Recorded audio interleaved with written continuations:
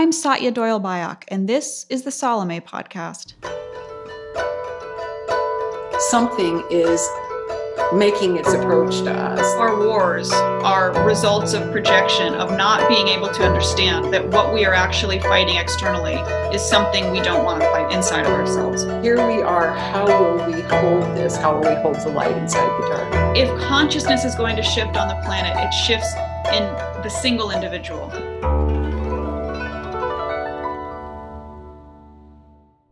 In each episode, my co-host Carol Ferris and I explore the social and personal relevance of Carl Jung's magnum opus, known as the Red Book.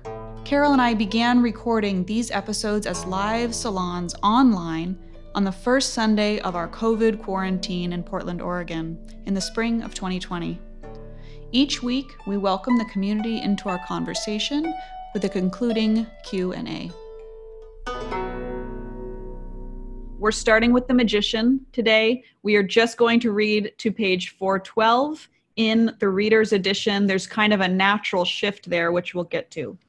So, Carol, can you start us off here this morning? All right. As we come to not the conclusion of Jung's long journey, if you think about all of the encounters in his descent and the integration, that when we left him last time, his soul has shown him three things. Has shown him the reality of war and the gift of magic and the way of the cross. And at the end last week of the way of the cross, what he has come to, his whole questions about where am I and how do I move forward if I'm not the charioteer driving everything? And in the final paragraph of that section on page 395, he says, futurity grows out of me. Grows. Remember, his soul has directed him to his garden. I do not create it, and yet I do, though not deliberately and willfully, but rather against will and intention. If I want to create the future, then I work against my future. And if I do not want to create it, once again, I do not take sufficient part in the creation of the future. And everything happens then according to unavoidable laws to which I fall victim. This is, the intersection of consciousness with time, space, and matter. The ancients devised magic to compel fate. They needed it to determine outer fate. We needed to determine inner fate and to find the way that we are unable to conceive. For a long time, I considered what type of magic this would have to be, and in the end, I found nothing. Whoever cannot find it within himself should become an apprentice. And so I took myself off to a far country where a great magician lived, of whose reputation I had heard. So he's brought himself to this moment. The magician. After a long search, I found the small house in the country fronted by a large bed of tulips. This is where Philemon, the magician, lives with his wife, Bacchus.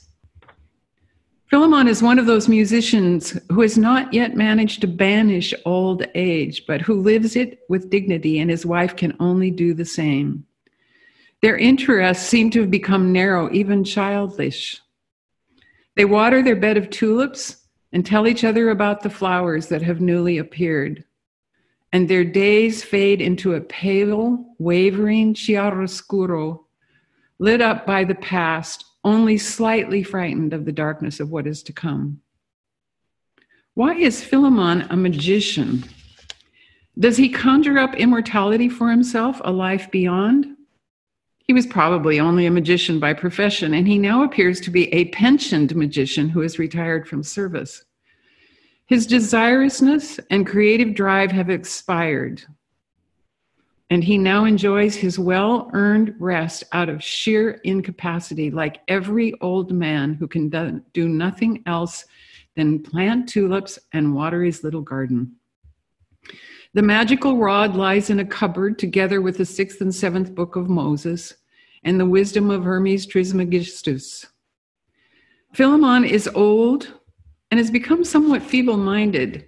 He still murmurs a few magical spells for the well-being of bewitched cattle in return from some petty cash or a gift for the kitchen, but it is uncertain if these spells are still correct and whether he understands their meaning. It is also clear that it hardly matters what he murmurs, as the cattle might also get well on their own. There goes old Philemon in the garden, bent, with a watering can in his shaking hand. Baucis stands at the kitchen window and looks at him calmly and impassively. She has already seen this image 1,000 times, somewhat more infirm every time, feebler, seeing it a little less well every time since her eyesight gradually has become weaker. I was so touched by this passage, by this introduction to, first of all, here we have the union of opposites in Philemon and Baucis. Here we have activity and presence. That this is the intersection of healing. This is the intersection of time and space matter. And these two people each have a job to do in relationship to how it will be held and how it moves in the world. And at the bottom of footnote 264, Jung, who has read Goethe's Faust, and Faust is in some way manipulation and misuse of these two figures who when Jupiter and Mercury in mythology, Philemon and Baucis are welcome Jupiter and Mercury, who don't tell them that they're gods. And of all of the places that these gods have sought a place to be, Philemon and Baucis make space for them. And this reminded me of, I'm a 60s music. It reminded me of the Leon Russell song where he says, never treat a brother like a passing stranger. Only try and keep the love light burning. Only listen to my song and watch my eyes, for it might be the Prince of Peace returning. This has that flavor to it about the correct stance in relationship to the gods. And then Jung goes on to say at the bottom of the footnote, I have taken over Faust as my heritage and moreover as the advocate of Philemon and Baucis, who, unlike Faust, the Superman, are the hosts of the gods in a ruthless and forsaken age. So this gives us the place where we are going to have presence and action intersecting with each other as a place of transformation, whether we call it healing, insight. To me, this is really, all this work has brought us to the seat of Jung's profound understanding about where change actually happens. Mm-hmm. And it doesn't happen where we think it happens.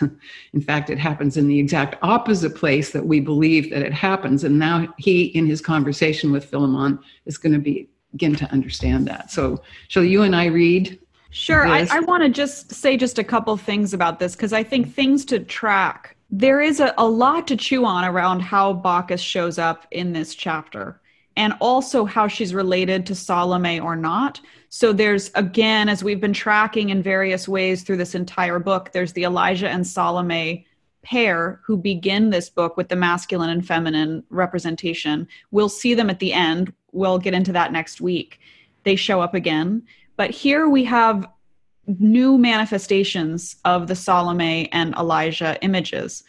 But now Philemon, who's the Elijah, sort of the evolution of that character, is very much up front, and Baucis is very much in the background. But there's a lot to kind of explore around that. And one just tiny piece here, right where you ended the reading, Carol, that Baucis is standing in the kitchen and she's observing her beloved husband out the window. And in the original story, the two of them are just deep partners, or that's what it seems. They have a deep partnered relationship. They request to die at exactly the same moment from the gods, and that they become trees just directly side by side for eternity, it seems, right? And so their partnership lives on in this very deep, loving equality, the masculine and feminine paired in equality in that way. And so here Baucis is standing in the kitchen observing Philemon. Philemon is tending his little garden, which is exactly what Jung had instructed, tend your garden well, tend your little garden well. So here Philemon is doing just that.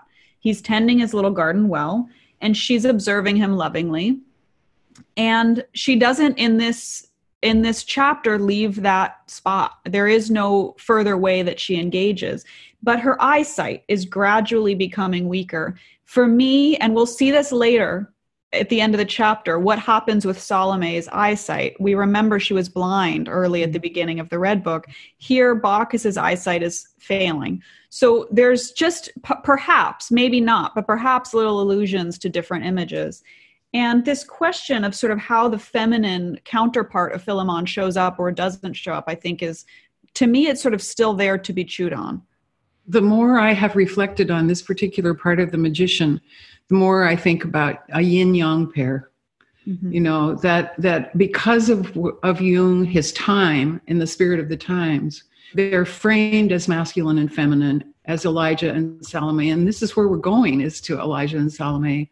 But I also think of it as his rising understanding of yin-yang pair. You know, the simplest definition that I work with when I talk with astrology clients about where they are in these cycles of cultivation is that yang is energy without form and yin is form without energy. My Chinese teacher says, yang without yin is a ghost, yin without yang is a corpse. Mm-hmm. And so this idea, and I think really expressed in these two people, is that we're in this constant round of arising, coming into form, an energized form that then distributes itself and goes back to energy. And that it's sort of how I'm thinking about it right now. But it's interesting how it's going to go to Elijah and Salome at the end. Yeah. In a worm. Yeah. So there's one line just to add to that on 410. I mean, it's a tiny line. Jung just says, Bacchus is only your other half. He says that to Philemon. But I think that phrase is important to me because he's really explicitly expressing that Bacchus is Philemon's other half. And that there's this quality of, by engaging with Philemon as a figure, he is simultaneously engaging with Bacchus in a way. But again, I've kind of gone over this in various ways. At times I felt frustrated that after this whole journey incorporating the feminine, she stays in the kitchen looking out the window. But there is this quality of her holding space, and that in engaging with Philemon, he really deeply understands that he is also engaging with Philemon's feminine soul and co-partner and co-creator. So I'm just kind of inviting folks to just witness your own relationship to these images as they arise in this chapter, because it will get much more complicated. And I think it's an important thing just to start kind of checking in on what is your own read on the way that this shows up or doesn't show up. Okay, so let's dive back into Philemon and magic, Carol. You want to start at the top of 398 and I'll be Philemon. Sure. I stand at the garden gate. They have not noticed the stranger. Philemon, old magician, how are you? I call out to him. He does not hear me, seeming to be stone deaf. I follow him and take his arm. He turns and greets me awkwardly and trembling. He has a white beard and thin white hair and a wrinkled face, and there appears to be something about his face. His eyes are gray and old, and something in them is strange. One would like to say alive. I am well, stranger, but what are you doing here? People tell me that you understand the black art. I am interested in that. Will you tell me about it? What should I tell you about? There's nothing to tell. Don't be ill-natured, old man. I want to learn. You are certainly more learned than I. What could I teach you? Do not be mean. I certainly don't intend to become your competitor. I'm just curious to know what you are up to and what magic you are performing. What do you want? In the past, I have helped people here and there who have been sick and disadvantaged. What exactly did you do? Well, I did it quite simply with sympathy. Old man, that word sounds comical and ambiguous. How so? It could mean that you helped people either by expressing compassion or by superstitious, sympathetic means. Well, surely it would have been both. And that's all there was to your magic? There was more. What was it? Tell me. That is none of your business. You are impertinent and meddlesome. Please, don't take my curiosity badly. Recently, I heard something about magic that awakened my interest in this bygone practice. And then I came to you because I heard that you understand the black art.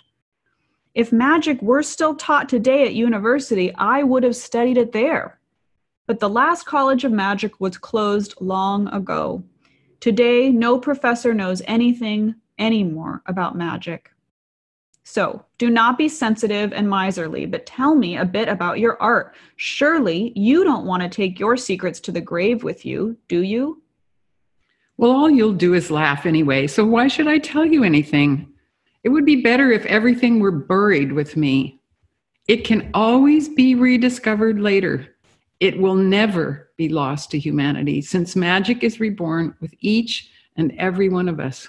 And let's just end there. I think that's a good place to pause here. So part of what I love about this section is we see Jung's ego self, right, having a dialogue with his soul self. And he's correctable, right? Like all through the book, you see this kind of younger, impertinent self. He's sometimes racist, he's sometimes chauvinistic, and he gets corrected by his inner self in these beautiful ways. So here, this wiser magician is playing with him and teasing him. And this is all flowing out of Jung's own being. So, but this question of where to study magic and this sweet thing, I think so many of us have had this experience of universities taught the goods. You know, if professors really had connections to their own souls, or if professors were Yoda or Obi-Wan Kenobi, I would have been there long ago. But where do I go to learn magic, right? Where is Hogwarts? Where does Harry Potter learn? And so this is Jung really diving into his own exploration to search for these things. You know, I think about a part of my thinking, especially with this particular phrase, when he says, I did it quite simply with sympathy. Mm-hmm. As I said to you this morning, I'm fresh out of a class from Chinese medicine on the 6 conformations, which is an understanding of the body as an intersection, as a material place in which time intersects. And so that metabolic functions, they can be thought of as organs and organ systems, but they're nature's processes. They happen to reside and condense themselves in the body, but they don't exist. They exist apart from the body. That's why I love this line where he says, it'll be buried with me, but it can be rediscovered. It's there, that magic is there. This idea that there is this, what the French philosopher Jean Gebser calls the ever-present origin. Mm-hmm. And I think what Jung is coming to, and Philemon is the expressor of that, is that being present with origin, being present in the moment, not do nothing, not absent yourself from the intersection, but that only through bringing yourself to complete presence, sympathy, to resonate with what is, rather than to steer the chariot or to bring ideas that make separation, that make a you and an other, or a self and a God that's outside you, that this is this magician that Jung is learning from is bringing him what Gebser calls a causal intention, which is presence, and that through presence you invoke what he calls plenipotentiality, that everything is there, but as long as you're only driving from your own perspective, separated to a particular kind of effect, you won't have the possibility of receiving what else might be possible. Mm-hmm. So I spent yesterday in a school that was magic. It's a profound understanding through the Shan Han Lun, which is a Chinese book of a diagnosis and treatment of how you understand how the world works. That's what magic is understanding that. It's not trying to manipulate it or steer or make things come out. It's being with. So I loved that, you know. And the other thing that I like about this, or that warmed me, is this idea of that you come to it with a certain regard, with a certain positive regard. And Philemon says to him, don't be a brat. Just be here. Have some respect. And then it sends Jung into all of these questions about who Philemon is and what his nature is. And you get that whole series of questions. What mystery are you intimating to me? Which mask are you hiding in? What's the wisdom of the serpents? It leads to, and as Jung begins to really take this on, is that what this means? Then he has a lot of questions about the embodied form of magic that's coming towards him in the person of Philemon. Everything you just spoke to, Carol, also just makes me think of where Jung was in his own journey and studies that, this is before he encountered or met Richard Wilhelm and the I Ching and the Secret of the Golden Flower. But it is leading up, just as you expressed, to Jung's understanding of Taoism, right? And ancient Chinese practices and ancient yogic practices and Hindu practices, Tibetan practices, and that his psychology as an outgrowth of a Western man, of a man raised deeply in Christian culture, that he was from his own being coming to the journey of Taoism and the union of the opposites. And I think that's part of what Philemon is really deeply expressing here too, is don't worry if I die with my secrets. This can be tapped into at any time by anyone, wherever they may be. There is this quality, again, of that, rhizome layer under the soil, or the collective unconscious, that wherever you may be, there is something of this union of the opposites and this journey that is found in every culture everywhere.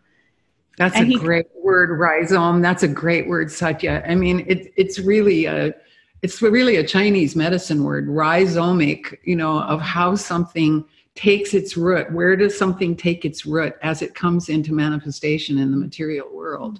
But what is it? The source in which it roots itself. So that's a perfect word for this. Well, I'm glad you like it, because a woman with a PhD in mushroom studies, I'm going to screw up the proper name, but corrected me at one point that in fact what we're speaking to is the kind of mycelium, the endless network underneath the soil, right? But the rhizome, there's some relationship to it all. This rooting down underground, right? Underground into the unconscious, and that we're all some outgrowths of that. What he goes on to say, Jung says, this is serious. This isn't made up and it's not black, it's something else. How do you learn it? And then he goes on to talk about, this is on footnote 270 and 271 on pages 403 and 404. He talks about unlearning, about the problems of reason. He says, where reason abides, one needs no magic. Hence, our time is no longer in need of magic. We need to know its opposite. That not only is it personal, but it's collective. There's a collective belief about how the world is that makes it impossible to get at essence, because we're so addicted and attached, and our maladaptation to source is to be in control and to think about everything. And then he says, you have to be open to chaos to know how essence is derived. And then at the top of 405, he says, magic is a way of living. If one has done one's best to steer the chariot and one then notices a greater other is actually steering it, then a magical operation is taking place. Right. Which is an allusion to the Bhagavad Gita, right? Arjuna and Krishna. And I think to the entire hero's journey and all of Jung's understanding of what we now refer to as the ego-self axis, which for me is one of the most important concepts in Jung's psychology, because it feels like a frame for the entire journey of individuation that is just important to kind of deeply digest, that the ego can't just get something because it wants it, and again, you think of Star Wars or Harry Potter or any more of the modern versions of this. A young Jedi can't just get the Force, right? There is nothing to get. They can't just suddenly be in relationship to the Force because they want to. This isn't a willpower thing, but they also can't lay back without any action or engagement or practice. Karate Kid, it's another version of this, practices endlessly in the most mundane, painful, boring ways, wiping on and wiping off the wax, painting the fence. So there's deep practice involved for the ego to both sort of be relativized in relation to the deep psyche, which I think, Carol, you were referring to as that Bacchus element in the background earlier, yes. Right? So that there is tremendous training for the ego, but also tremendous subordination in a beautiful way to the larger force, whatever that may be, to magic. It's how you make the connection. The connection. It's the rise on. The practice is the connection to the source. Right. You can't can't will it, but you can grow it. Right. And that whole idea of bowing, of surrendering yourself and of bowing low. The oracle bone for the kidney is a figure that is bowed really low. We saw that image earlier in the red book of a figure on the rug in which he's bowed low. And the idea is that the kidneys are now exposed to the oceanic, to the divine, and that it's the practice of bringing yourself low that makes something else possible to enter. Right. It's a practice and a constant interplay in my mind between order and chaos. I love footnote 271, which is on page 404, but this is from another draft, right? So there were many drafts of the Red Book that ultimately turned into this particular version that we all have in front of us, right? So Jung had compiled various versions of this, and this is what we now read in the published version. But in footnote 271, this line, magical practice falls into two parts. First, developing an understanding of chaos, and second, translating the essence into what can be understood. So it's just this interplay between kind of, the logos and eros, the order and chaos, and how they are in relationship, right, throughout all of this, and how that relationship is the connection to the force or to the magic. It's not something that can be acquired or known as an acquisition either. Well, and that leads one of the things that came up for me really strongly after he talks about magic as a way of living. On 405, he says, thus a certain solitude and isolation are inescapable conditions of life for the well-being of oneself and of the other. Otherwise, one cannot sufficiently be oneself. A certain slowness of life, which is like a standstill, will be unavoidable. The uncertainty of such a life will most probably be its greatest burden. But still I must unite the two conflicting powers of my soul and keep them together in a true marriage until the end of my life, since the magician is called Philemon and his wife Bacchus. I hold together what Christ has kept apart in himself and through his example in others. Since the more the one half of my being strives toward the good, the more the other half journeys to hell. And it leads us to the conversation about the age of Pisces and the age of Aquarius. He goes on to talk about that he knows he himself is in this evolutionary state. But it reminded me of the thinker David Abram, who in his book, The Spell of the Sensuous, has Abram is a very interesting thinker doer. He practiced magic when he was in his graduate program. He put himself through college doing nightclub magic, and in the end he got a fellowship to go study magic in Southeast India, in Bali and Indonesia, and introduced himself to shamans and healers and witch doctors. And he said that there were two things that he discovered about them: that they didn't live in the middle of everything, and that they allowed outrageous stories to be told about themselves, and that he didn't understand that. Like, why would that be the case?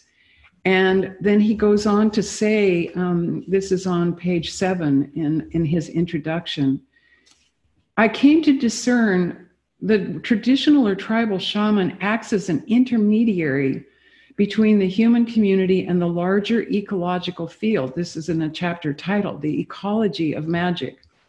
ensuring there is an appropriate flow of nourishment, not just from the landscape to the human inhabitants, but from the human community back to the local earth. And by constant ritual, trance, ecstasy, and journey, ensures that the relation between human society and the larger society of beings is balanced and reciprocal, and that the village never takes more from the living land than it returns to it, not just materially, but with prayers, propitiations, and praise.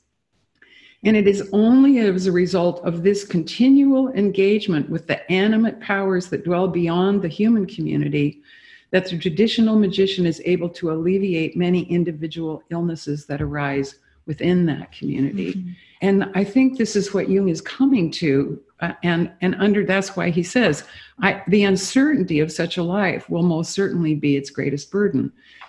Where do you have to live? How do you have to live to be able to be completely present to the moment, a causal intention, and operate there? Mm-hmm. And what kind of circumstance do you have to create for yourself in which you are able to do that? And this is something he's trying to learn from Philemon and Bacchus. It also brings up Jung's reminder that Philemon is part pagan, and how that brings us back over and over to Jung's insistence that we live our animal. That all Westerners in particular, Christians in particular, but he's saying we all must live our animal. We must live our earthly nature self. And that is part of where the magic is, and to completely disconnect ourselves from nature and the pagan and the animal is in fact the opposite direction in which we should be going. Something you said earlier, Carol, as well, just brought me to this line on 410. I'm going to read a couple lines here because I just think they're so relevant to all of this journey of individuation, the necessity that we each do this work. He says, Christ spoiled men, since he taught them that they can be saved only by one, namely him, the Son of God. And ever since, men have been demanding the greater things from others, especially their salvation. And if a sheep gets lost somewhere, it accuses the shepherd. So really this reminder, it is up to us to kill the king, so to speak. It is up to us to find our way back to the magic and the source. It is up to each of us. It is not up to us to blame the leaders, the presidents, the priests, the gods, whomever, which, doesn't mean there's some fault can't be found there from time to time. But he's bringing us back to where the work really is, not to leave it to the prophets, right? Let's go to the Age of Aquarius for a bit, because I think it comes up a lot. We had Carol recently, just a few days ago, at a separate salon exploring the Age of Aquarius and the dawning of the Age of Aquarius. And Jung here on page 405 and 406 really explores that with some depth. And he's speaking to the Age of Pisces, which he really associates with the Christian era, the image being the fish. And he says somewhere around the year 2000 to the year 2200. But, these are indefinite periods, and Jung speaks to this in different ways throughout his writing, but we are there in some relationship. And he speaks about it in relationship to the conjunction of Saturn and Jupiter, which we are coming up on at the end of December, that Saturn and Jupiter will be conjunct in Aquarius. So there's something happening that sort of tickles around the edges of possibly the dawning of the Age of Aquarius, and where are we at with that? So at the bottom of 405, he says, the fish indicated the moment when what was united split, according to the eternal laws of contrasts into an underworld and upper world. If the power of growth begins to cease, then the united falls into its opposites. Christ sent what is beneath to hell, since it strives towards the good. That had to be. But the separated cannot remain separated forever. It will be united again, and the month of the fish will soon be over. The age of Pisces will soon be over. We suspect and understand that growth needs both, and hence we keep good and evil close together, because we know that too far into the good means the same as too far into evil. We keep them both together. And this is why, just again, referring back and thinking back to Bacchus being in the kitchen, there is this understanding in this whole chapter that Philemon and Bacchus are together. They die together. They are side by side in the trees in the forest after death together, that Jung is working on how to have the chaos and the order constantly in relationship, in the conjunctio in his own being. So he sees this as the age of Aquarius and what's coming. Yeah. Well, the great ages, there's a lot of difference in the astrological community about when the great ages are, but this I took from the remarkable Jungian astrologer Alice Howell. If we think of the zodiac as where time and space intersect, how time embodies itself, how do we understand the metabolism of a day, the metabolism of a month, the metabolism of a year, the metabolism of a decade?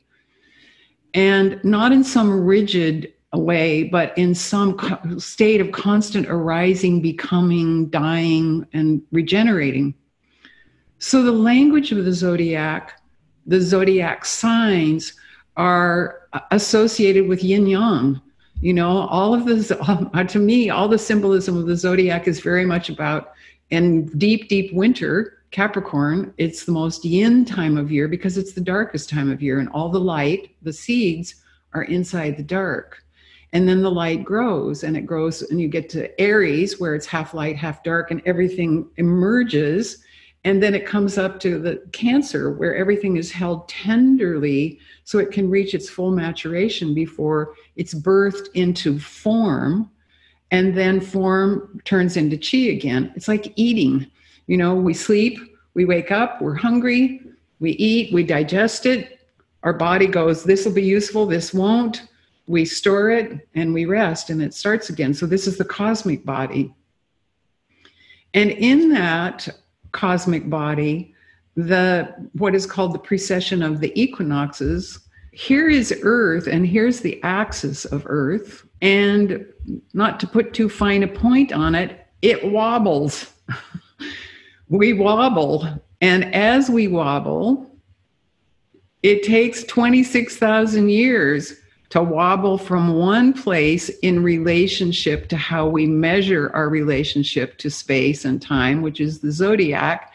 And we break down the wobble in 2,000 years approximately each to the 12 signs. And Jung understood this. He calls them the Platonic months. He's talking about our evolution, our formal evolution in relation as evolving form in relationship to magic, to energy, of what's constantly there, of what's always there coming into form. So in terms of the great ages, you can start in a way to measure it anyway, but the age of Cancer from 8,000 to 6,500 BCE was the great Ouroboros mother. It's the powerful, dark mother that gives birth to everything. At the end of that period of time, this is where you get powerful female images in caves and small figurines that begin to show up with birds. And the age of Gemini, 6,500 BCE to 3,750 BCE, now consciousness, and this is one of the first places where there's a fracturing and there begins to be twinness. And that leads to coming into form, which is the age of Taurus, 4,000 to 1,800 BCE. Howell calls it property, but it's embodiment, that things have a body and life is good and it's about stuff. So we all have this evolution in us. Each one of us individually has also gone through these incarnative states of becoming. And property and materiality lead to strength and position. And so the age of Aries, 1800 BCE to 7 BCE, it's where you get the great heroes. It's where you get Jason. It's where you get, and we're coming to Christ, but it's where you get Jupiter and Saturn, and where you get the great fathers and the great, and it's also where you get Athena. It's also where you get Aphrodite. It's where you get these powerful, bigger than life figures, and that there are issues of justice, and you can be judged for your behavior. And then what Jung is talking about, the age of Pisces, the two fish that are tied together. I love the name of the star that ties their tail together. It's called Al-Rasha, which means the sacred knot. And you will all, of course, be interested to know, I won't get into the long machinery of astrology, that Mars in its current state is sitting right on the sacred knot. So you can feel that in our collective experience. So the age of Pisces, faith and reason, we get this division that after these long eras where something is developing personally and in the collective, and Jung himself is so exquisitely articulating this balancing that if things fracture and something's good and something's evil, and that our will is directed towards only making what is good and putting away what is evil, we exacerbate the split. And that where we're headed to, the age of Aquarius, which we are in and which we're headed towards, is where the split, the I becomes we. That the possibility of these years is that it's not heroes, it's villages. Mm-hmm. You know, that we come back to a memory about how to, not going back in some Luddite way to, you know, being huddled around the fire, but how will we do this next? How will I and my struggle to bring myself back together, but how will we all reimagine and find a new way to be present together without collectively asserting our wills about what we think ought to happen and bending ourselves towards that, absent some, like Bacchus, standing at the window holding things, the space and the practice. And so the ideal of Aquarius is those two things simultaneously, holding the space and practicing the rhizomatic connection between the two. Right, in each individual, right? Yes. So when you say we, I think part of what you're expressing in that is the we of ideally individuated people. Yes. Not mass mobs, and also not Christian servants, right? People who are trying to do good in explicit way, but individuated eyes.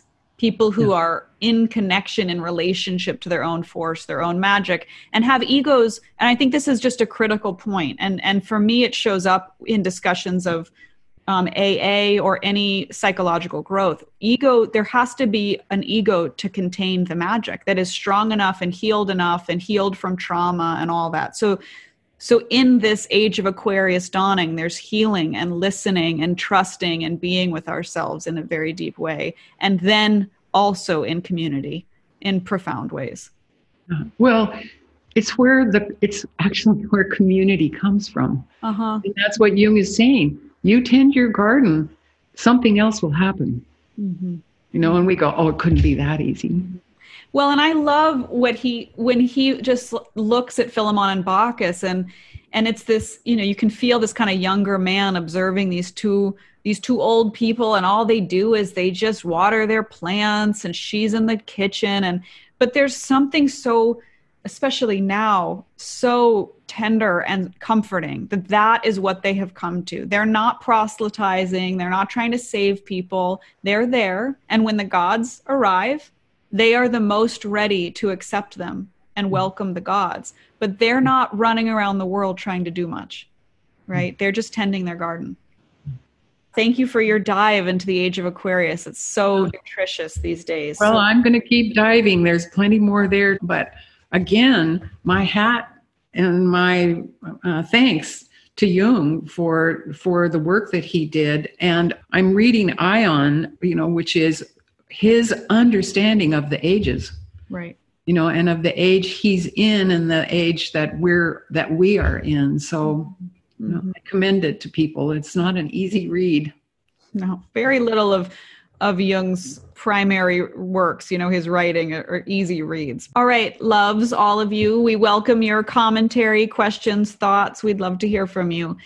Hi, Liz. Hi, how are you? Thank Hi. you. Thanks for being here. Hi, Carol. Thank you. So all this magic talk has made me think of the tarot. And when you lay out the major arcana into 3 lines of a grid, 7 cards in each line, the first card of the first line is the Magician. And so this line is the I am line, the foundation, the ego. The last card of that line is the Chariot. And then you lead the Chariot, go behind, your ego behind, you go to the second line, which asks the question, who am I? It's the line of surrender.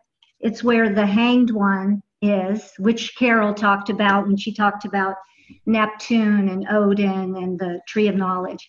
Then you move into the third line where we are right now, and that pretty much says there is no I. And that is the line of individuation. So it starts with the Devil, which is ruled by Capricorn. It goes to the Tower, which is ruled by Mars, and this is the collapse of structure. Then, of course, the Water Bearer. Here we have the Star, Age of Aquarius.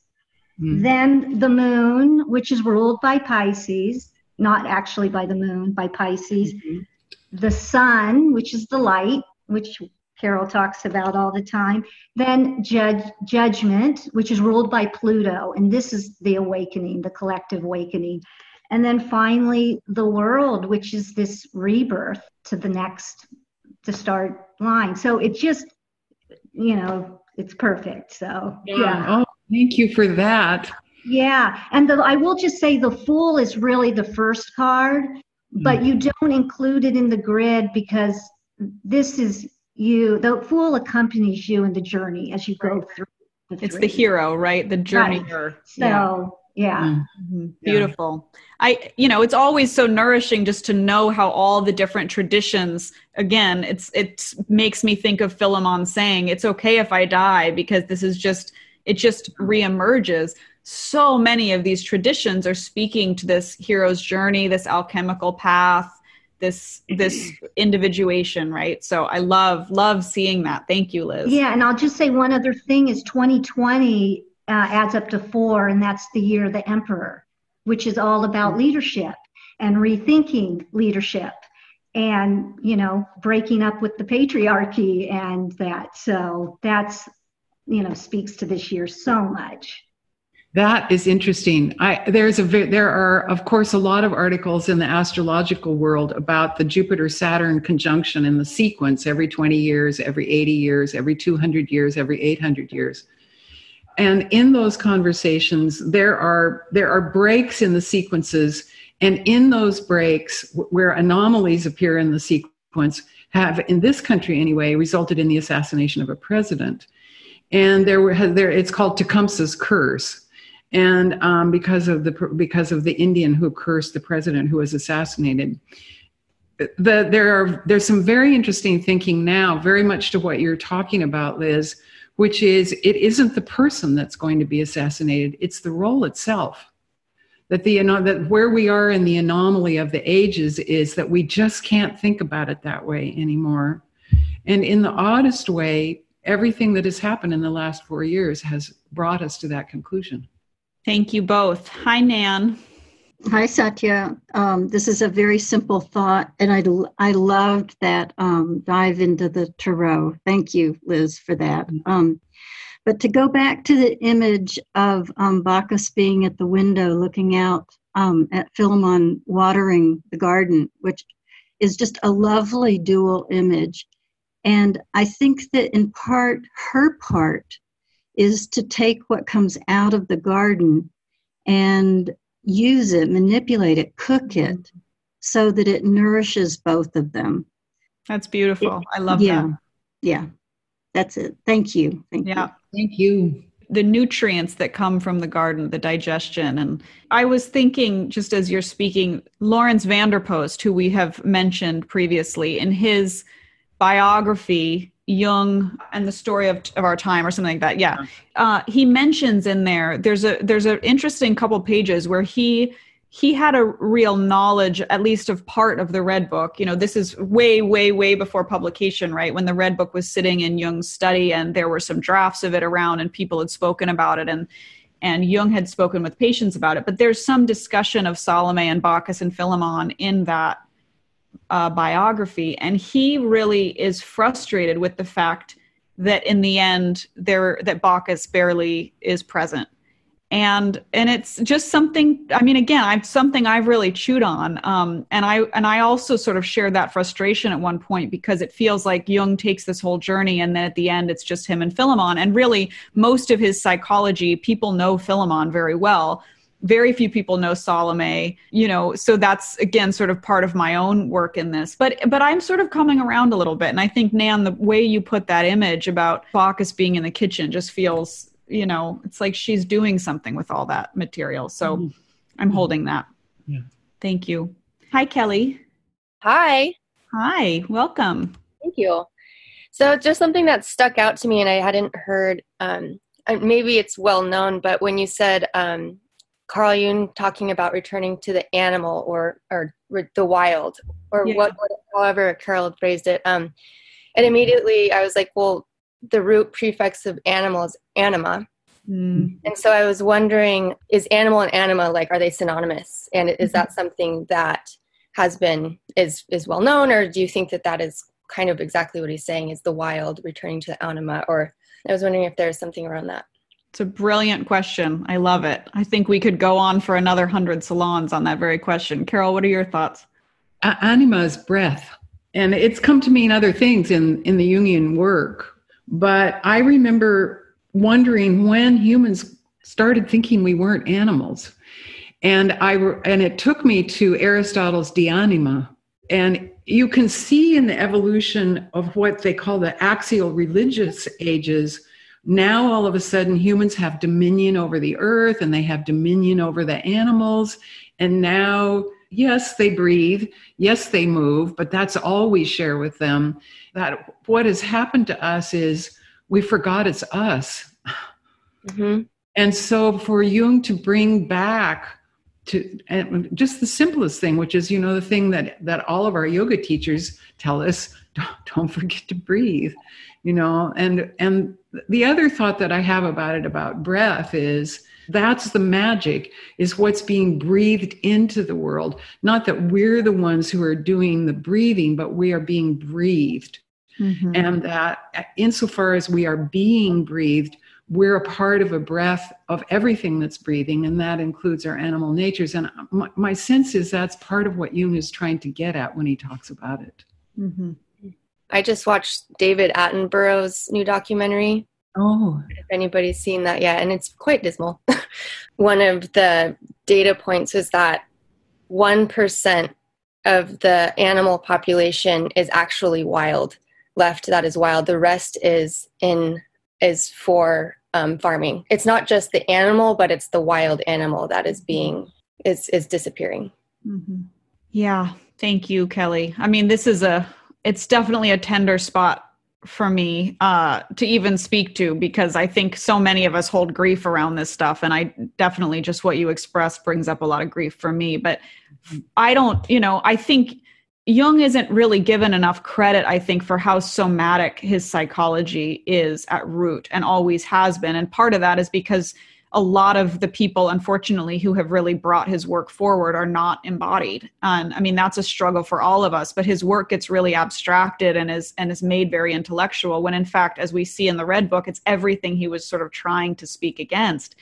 And that the animal and the feminine, as you say, I think he always saw those as the same. I mean, in many respects, he speaks about the anima, the ensouled self, and is speaking about the body simultaneously. And that's not just in the Red Book. It shows up in a lot of his other writing. Again, he's not really credited with somatic psychology, but he understood, I think, the unconscious as being in the soma, in ourselves in very deep ways, that he understood the lineage, the heritage, culture, the way that lives in our bodies. And so the soul is ensouled in animal form. And I love the way you put a fine point on that, Kelly. Thank you. Okay, we have lots of hands up, beautiful people. Hi, Steve. Hi there. Well, this is kind of a related question, because just Kelly was asking about the etymology of animus, and I was like really intrigued by in the footnote in 264, they made the reference to Philemon deriving from Philema, meaning kiss. And then I was trying to chase this down if Bacchus also had some other meaning. One of the things I found was there was somebody who was saying that Philemon basically could be understood as Mr. Kindness, but I couldn't find any meaning for what Bacchus might have derived from. So that's just what I was wondering, is like, if he's the kiss, then what is she? I had some notes on that in my, marginal notes in my red book from past studies. I can't speak to that personally much, but that, there's all this discussion, which we didn't get into today in this chapter, around Philemon being the lover and love, right? Mm-hmm. And that Bacchus, I think there's also an allusion to that, but I don't remember, what my notes mean in that respect. But there is this quality of love and eros being fundamentally embodied in this Philemon figure. And I think what you brought up, it's a piece we really should have highlighted. It's so important. And Salome, again, this kind of feminine counterpoint, is peace. Right. Mm-hmm. Shalom, peace. That's her origin, the name. So this quality of eros, love, and peace is certainly core to all of these. Thanks for drawing us there. Thank you. Hi, Linda. Hi. I was just thinking about all of this, and when you were talking about Philemon being so much more prominent than Bacchus, and thinking about Jung still being a product of his times, and still, the masculine being so much more prominent, and that kind of movement towards the feminine. And then just kind of thinking about where we are today, and how, the masculine is so action oriented, and we see that going on in the streets and everything, but it's frustrated because, it's kind of like, action just produces more action with no result. And like that turning towards the feminine and the nurturing and the nutrient and kind of the more passive, like how the feminine has gradually and persistently still rising and coming into prominence, and how in the reworking of what's going on, there is a return to tending one's own garden. And really, in the midst of the chaos, how does one find oneself and not lose oneself? And it is about tending one's own garden and becoming more rooted and grounded and growing from there. And so it's just an interesting image to just see how the image at the end of the Red Book just becomes more and more relevant to what seems to be actually taking place. Mm-hmm. Yeah, I'll tell you what it makes me think of immediately is this class I'm in on the 6 confirmations. And one of the confirmations is called Adjoyin, and it's wind wood. And it's breath and growth. It's associated with the liver as a seat in your body, and the the movement of blood. And it's both what gets disturbed chaotically, and it's also where the medicine is, to breathe and to grow your garden. So I thank you for that. In terms of what I'm learning now about these systems, which are not systems, Gebser calls them gestures, or not. It's not even like chi or energy. It's how things move, how it's movement in the world. And wind wood is a name for a particular kind of movement, and it's associated with a certain concretization, both in the personal body and the collective body. And so it's both what's been disturbed and it's the medicine. And our time is so much like Jung's time. Mm. Yeah. Hi, Michelle. Hi. So many threads, off of this discussion, very rich. It made me think of alchemists, as very potent magicians, because in their quest for the higher self, the philosopher's stone, the potent medicine, as it were, they're operating in this field of matter, in the duality of chaos and energy, the coagulating, the forming, substance, and the dissolving. So again, here's that cycle repeating itself, the Pluto cycle or the death rebirth cycle or whatever, but there they are present in the moment, you see, with matter as it is, operating on matter to dissolve, recombine, and form, because they're working for the fullness of what matter could be in one sense, or beyond matter, the great potent medicine. So anyway, this made me think. Michelle, it's a terrific.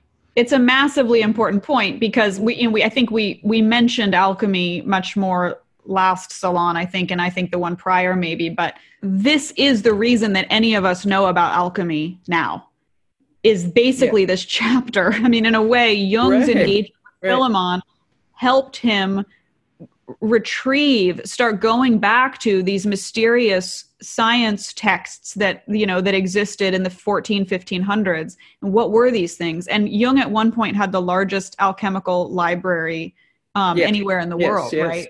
He did. Right. So thank you for bringing that up, because I think it wouldn't be complete without really a clear honing in on alchemy as the work of individuation as he understood it. Thank you. Yeah, and Bacchus in the kitchen. Exactly. That's exactly right. I mean, that's right. Thank you. Yeah. Hi, Jenna. Hi, Satya. Hi, Carol. Everybody. Of course, I have like a million questions and comments, but I'm just going to try and distill it to the relationship between, it said on that Alice Howell slide that you showed, that the age of Pisces was faith and something? Faith and reason. Faith and reason. Okay. Yeah. We hear in the conversation here between Philemon and Jung about faith or magic and reason. He uses the word magic and reason. And so I think of faith as magic. And I think of also Nikola Tesla and his quote. I pulled it up and it says, "The day science begins to study non-physical phenomena, it will make more progress in one decade than in all the previous centuries of its existence." And I think about that in relation to, having to suspend reason when you can't see what it is that's causing, change, right? Yeah. And so I don't really have a question. I just am sort of pinging these kind of connections. So if you want to riff on it. That's terrific. Thank you for the Tesla quote. All right. Jenna, are you familiar with Jung's work with the quantum physicists, with Wolfgang Pauli and others? Satya, I just met Jung on his birthday this year. Okay. I mean, I am like, you guys and Kayleen Asbo are like my Jung teachers. Okay. So I'm not, but I have thought about the fact that, I was been thinking about, and I'm not a scientist either, I'm more of an artist, but I was thinking about how the scientific method itself is skewed in the sense of the observation part. Now we know that observation itself has an impact with the waves and particles. So there is a huge trove of information when you feel like diving in there. Okay. And I'll just give you a couple places to start. Jung had a very deep intellectual relationship with the quantum physicist Wolfgang Pauli, who, is lesser known than Einstein and others. I mean, in terms of this sort of reemergence of the new physics, but is maybe one of the greatest minds in history. He was in Jungian analysis. Jung, there's a new publication from the Philemon Foundation around their dialogue between Jung and Wolfgang Pauli on his dreams. So Adam and Archetype, the Pauli-Jung letters is one place to go. They co-published a book, Jung's essay on synchronicity, and Pauli's essay called The Influence of Archetypal Ideas on the Scientific Theories of Kepler.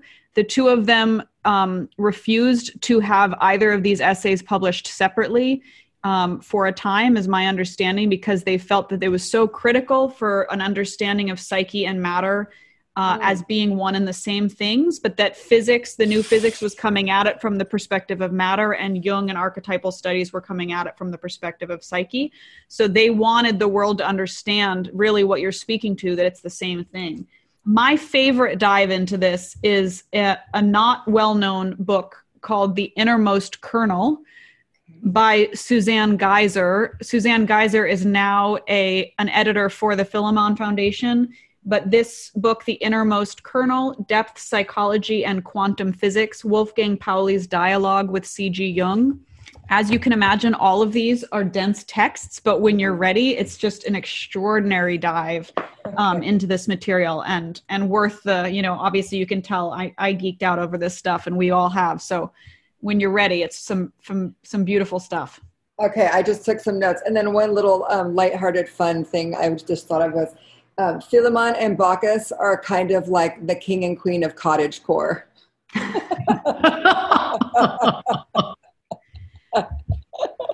Love it. Thank you, Jenna, as always. Cindy, hi. Very quickly, I just want to underline Bacchus, just in terms of, it feels almost like she's a foreshadowing of what comes after the Red Book with the alchemy kitchen work. Mm-hmm. So I love that. I really love this emphasis. Yeah. Thank you. I love that. For me, she's looking out the window at Philemon, but to really pull it back to her narrative, she's in the kitchen. She's the alchemist. I love that image. Thank you. Thank you, everyone. See you next week. Bye-bye.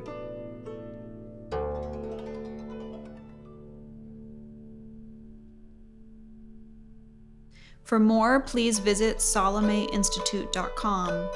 And please review, rate, and subscribe to this podcast if you haven't already. Many thanks to our incredible podcast team. To Anne Carroll for German translation and soulful insights, to our producer, Ayal Alvis, for turning this rough audio into a podcast, to Kelly Swenson for your dedicated work behind the scenes, to Haley Hendricks for the incredible podcast music, and to Ray Davis for our beautiful art. You're all brilliant and talented, and we're very grateful. Please tune in soon for another episode of the Salome Podcast.